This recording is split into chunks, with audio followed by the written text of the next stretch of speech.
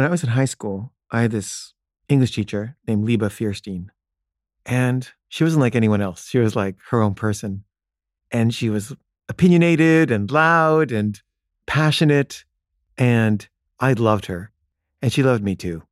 And she was my favorite teacher in high school by far. And she was very, very like pro-Israel and kind of like excessively so. And, there was like one area I didn't really agree with her on, but I just loved her so much. I didn't really argue with her.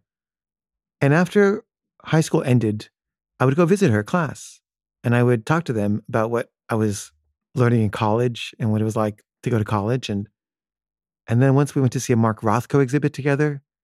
And over the years, I just, we became friends and we stayed in touch. Whenever I would have a new girlfriend, I would introduce her to Liba. And she was just a warm, supportive presence who kind of modeled for me a kind of like enthusiasm for knowledge and for art that no one else in all my years of education really did. And she died a few years ago. And there was like a virtual comments page on the internet for people who had known her.